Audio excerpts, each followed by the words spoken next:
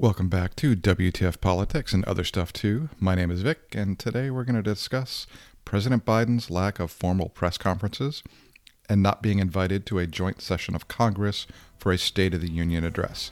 Also going to talk about Governor Cuomo of New York, who is losing the love and favor of the public. And lastly, California Assembly Bill 826, making it a civil crime to separate boys and girls' toys at the store.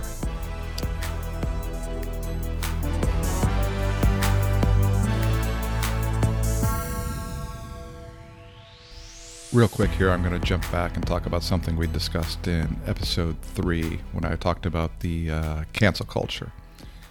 Well, it seems that cancel culture tards are at it again, trying to cancel Dr. Seuss. Are you fucking kidding me? Claims that Dr. Seuss is racist is pure and utter bullshit. If that were so racist, why would President Obama have endorsed it during his presidency? I imagine that since President Trump is out of office and people have to now invent shit yet again to be offended by. Funny thing is, the books that people are trying to cancel have now hit the top of the charts. Okay, on to our first topic about President Biden and no press conferences. It has become painfully obvious that President Biden has no business being in charge. A few points of interest. Why are the members of Congress seeking to limit his use of nuclear weapons? 31 members of Congress, led by Representatives Panetta and Lieu of California, both Democrats, urged the Commander-in-Chief to, quote, consider modifying the decision-making process the United States uses in its command and control of nuclear force. I wonder, why did the 30-plus Congresspeople seek to limit the president's ability to use nuclear weapons? Why? Do they have no faith in Biden or his decision-making ability? Of course, they're going to say something to the effect of no one person should have that much power. But why is that only being proposed now all of a sudden? The only other time it's been proposed is when Nancy Pelosi went behind President Trump's back and went straight to the military to ask the very same thing, which in my mind was a treasonous act. Why has the president not held a formal press conference to take questions? We are told by his ever-vigilant press secretary that one is coming at the end of the month and she would have a date soon. I wonder if it really hurt her brain not being able to say, I'll circle back with you. Even the Communist News Network, or CNN, Jake Tapper, even tweeted that Biden's 15 most recent predecessors all held formal solo press conferences within 33 days of taking office. I mean, if CNN's reporting that, then, well, something has to be amiss because it's essentially attacking one of their own. Why has Congresswoman Pelosi not invited Biden to speak at a joint session of Congress? Could it be that everyone is painfully aware that he does not have the cognitive ability to handle such an event? It would be really telling if the president does not make any overseas trips to consult with, build up relationships, work deals with other countries all this year. My guess is the president's handlers have to keep him on a tight rein so that he does not go off script and embarrass the Democratic Party more so than he already has. How many press conferences did he hold while he was running for office, while he was a candidate? Not very many. I can count on one hand if memory serves right. He basically hid in the basement while everyone else did the work. Again, I'd like to know how this man got more votes than Obama. And I cannot believe I'm about to say this, but honestly, at this point, I would rather have Obama back and deal with his bullshit than deal with someone who's being treated as a puppet and the strings are being pulled by people that we just don't know about yet. Now, with that being said, I didn't agree with 99% of what Obama did, but at least the man had a mind of his own and could think for himself, and he wasn't being jerked around by others. Just look at President Biden when he's on TV answering questions. He looks like a statue, and he's waiting for the answers to be provided for him. It's really sad. I wonder if he even realizes that he's being played like a harpsichord. He doesn't even know if he's going to be taking questions at the end of, quote-unquote, a press conference. Here's a quick clip of that. Thank you. And I'm happy to take questions if that's what I'm supposed to do, Nance, whatever you want me to do. That clip that I just played is actually video, but it's just the audio from it. It's a virtual conference of some sort, and Nancy Pelosi's in it and some others. And right at the end, he's thanking the American public and saying we're in this together, et cetera, blah, blah, blah. Then he gets that lost puppy look and says, I'm ready to take questions if that's what I'm supposed to do. I'm ready, Nance. Then all of a sudden the feed cuts right after he says this. Now, if you go back to the whitehouse.gov site and look at the actual clip, that's cut out, of course. You know, that's erased from the public record, but it's on there on the internet. Look it up. You can find it. It's just very easy. Of all the candidates for the Democratic nomination for president, why was Biden chosen? Why was he the winner? One would have to venture a guess that he was the one who could be controlled. The rest seem to have minds of their own. I mean, how did they pull it off, though? Well, remember, in 2016, during the Democratic primaries, they were rigged. Old Hillary was chosen over the close behind Bernie Sanders. What still amazes me is that all those Bernie voters still voted for the party that was rigging the primaries and had their candidate basically tossed out. This is the mindset of people. I just don't get it. Okay, you cheated my guy out of being president, but I'll still vote for yours. It's incredible, really. Hey, I guess rigging a primary is one thing, but rigging an entire presidential election is way too far-fetched, I'm sure. I mean, it would take 4 years to plan and pull something off, pull something like that off. But there is the big question. If Biden's really not in control, who is? Who are the handlers that seem to be pulling the strings to get things done? I wonder who had the dozens of executive orders ready to go when he took office. So you tell me, who's running things really in this country? I would love to hear from you. Email address is in the notes. Send me what you got. On that note of being in control, let's talk about someone who seems to have been really in control, but actually wasn't. They were hiding quite a bit. I'm going to go ahead and cue the offensive music. I call this segment The Lost Love of Cuomo. I see that Governor Cuomo is in a spot of trouble. First, he is outed as not telling the truth about the deaths that occurred as a result of his superior leadership when he ordered COVID-positive patients to nursing homes, which, of course, resulted in a lot of elderly deaths. In addition to this, now there are 3 women who have come forward to accuse him of sexual harassment. Let's talk about the nursing homes first. His office reported almost 8,700 deaths in nursing homes when the actual number was 15,000 plus. And they actually tried to cover up the numbers. This to me amounts to murder at the very least, or a dereliction of his oath of office to the citizens of New York. I mean, reports are being circulated that his office actually tried to cover up the actual number of deaths. Why? Why was he afraid to give Was he afraid to give his Emmy back? That's right. In case you didn't know it, he received an Emmy for his nightly reports on his great leadership during the COVID situation in New York in 2020. Did he actually think he'd get away with covering things up? I mean, I guess he did. He needed to. He was just paid almost $800,000 by HarperCollins for a book deal. So he certainly couldn't let this come to light. He may have to give that money back. Of course, he's never going to admit fault or do the honorable thing like resign. Like all liberal Democrats, he doesn't want to give up his power. He enjoys being controlled too much. And it seems now that a number of elites, especially the Hollywood Twitter-type elitists, are backtracking on their support for the Emmy-winning governor. How quickly they turn on their own. One Daily Beast editor, Molly Jong-Fast, penned a piece last year about her coronavirus-era crush on the governor. Quote, all of a sudden, I love Governor Cuomo and his soothing Queen's accent, his stories about his dad, end quote. This was last year. Now she's claiming she must have had Stockholm Syndrome. What a bunch of bullshit.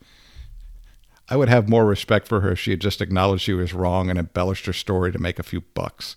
Would still make her a shitty person, but at least I'd respect her a little bit for it.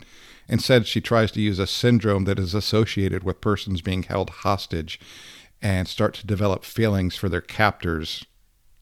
It's fucking ridiculous. I wonder if the elites are going to ask for that Emmy back, but I suspect not. Reason being, it would make them all look like a bunch of out-of-touch fucking morons that we know them to be. Another big joke is that CNN will not allow baby brother Chris to cover the story. Then again, maybe he shouldn't be covering this story. It has to be one of the biggest embarrassments of CNN of all time. Of course, they've had many, I'm sure.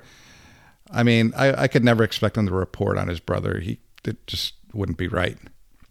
Of course, they both should be embarrassed and ashamed of their behavior on CNN.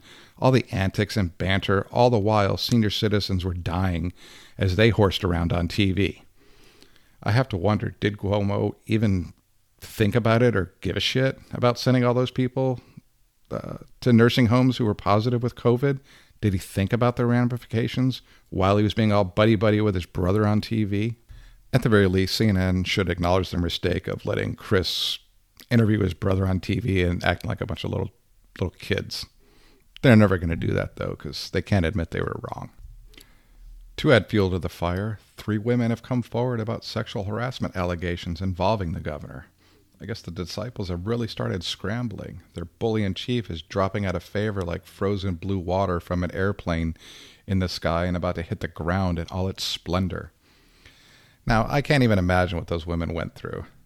With that said, should there not be a Kavanaugh-style inquiry into these allegations? You know, innocent until proven guilty, or guilty until proven innocent if you use the Democratic model, like when they deal with Republicans. It's amazing that the princes of media, and I'm talking about Cuomo, Newsom, you know I had to throw Newsom in there. I just can't get away from this guy. They're in a downward trend. Not quite the tour de force to be reckoned with that we all thought. At this point, I do not see anyone who could save the sinking Democratic Party. They are so nervous that they have to erect a wall around the Capitol out of fear from its own citizens. Quick side note about that. Apparently on March 4th, it was reported that there was supposed to be another quote-unquote insurrection and that Donald Trump would return to power was the rumor amongst these right-wing extremists, which of course did not happen. The best part of this, though, is the libtards were wrong again. Even better was Representative Al Green from Texas sitting outside the Capitol to make some sort of statement, something to the effect of, "I'm not scared." Well, I would not be scared either when there are hundreds of police officers, thousands of National Guard troops protecting you, not to mention the razor wire fences around the Capitol. Wait, I thought fences were bad. Oh wait, that's only when they're along the border. What does that tell you? The left is falling fast and is so out of touch with reality, they don't know what to do. Of course, that brings us to how out of touch with reality the left really is, that we're going to talk about California and California Assembly Bill 1084, banning the separation of boys and girls toy sections in big box stores. This is such a waste of taxpayer money. This bill is co-authored by Assemblyman Evan Lowe, who chairs the California LGBT caucus, and Assemblywoman Garcia, who chairs the California Legislative Women's Caucus. The bill proposed in the California Assembly would ban the separation of boys and girls' toys in big box stores. Are you fucking kidding me? With all the bullshit that is wrong with California, someone is focusing on this kind of trash? It would also impose a civil penalty fine of $1,000. California is so out of touch with reality, I cannot wait to get out of this state. With unemployment where it is, the COVID BS, the rising cost of housing, and the homeless problem that has plagued this state. By the way, 25% of homeless in the United States are in California. California has some of the country's highest taxes, and some are considering raising those taxes, especially on income tax for high earners. Essentially, I forgot what percent they want to jump it up to, but when you take federal and state taxes, combine them together, you'd be paying 52% income tax. It's ridiculous. But anyway, back to it. So these brainiacs have proposed Assembly Bill 1084 and have consulted with Rob Smith. He's the founder of a gender-free fashion brand. Oh, thank God, gender-free. I've been waiting so long for something like this to come along. I can't wait to run out there and grab something. It goes along with the whole gender-neutral bathrooms, and another one of my favorites is California mandates that corporations have to have a female board member. This was passed in 2018 under California Senate Bill 826. Look, I'm all in favor of female board members, females in whatever position. I do take exception of being forced to include someone, If I run Company X, I want to fill it with the best people possible. I do not care if they're male, female, black, white, Hispanic, or fucking aliens from another planet. Having something like this forced on us, I think it creates resentment. Now, when in California, if Company A brings on its first female board member, people are going to now wonder, is she actually qualified for the position, or is she just here because we're forced to have her? And that puts undue burden on that female board member who may be perfectly qualified, but people are still going to question it. Sorry, I know I swayed off topic, but it just goes to show you how far out in left field California really is. Back to the toys. I have to say, if I had small children and I had to hunt down toys in a toy store, I don't want to have to go aisle by aisle by aisle at a snail's pace when everything's all mixed together. Also, can you imagine the mess at Christmas time? You thought the aisles were crowded and messy then? Now you have people who are going aisle by aisle by aisle by aisle for the toy that they want, and they have no idea where it's remotely located. All in the name of progress. It's utterly ridiculous. Common sense is a ship that has sailed from California into the Pacific Ocean, seemingly never to return. I feel that there is no hope for California. The libtards are so entrenched, they have to complain about everything and that nothing is safe. It's going to be very interesting to see when all the common sense people have left California for better pastures. Let's see what's left. California will have no choice but to raise taxes again and again until there's 10 people flipping the bill for the entire state. Hopefully it'll be the Hollywood libtards, as they want to retain their elite status and look down on the rest of us. That's all I have for today. I hope you found it informative and entertaining. There are links in the show notes so you can read more on these subjects, and I encourage you to do so. Do your own research. Make sure you hit that subscribe button, download button, so you don't miss future episodes of WTF Politics and other stuff too. Again, thanks for tuning in, and have a great day. God bless America.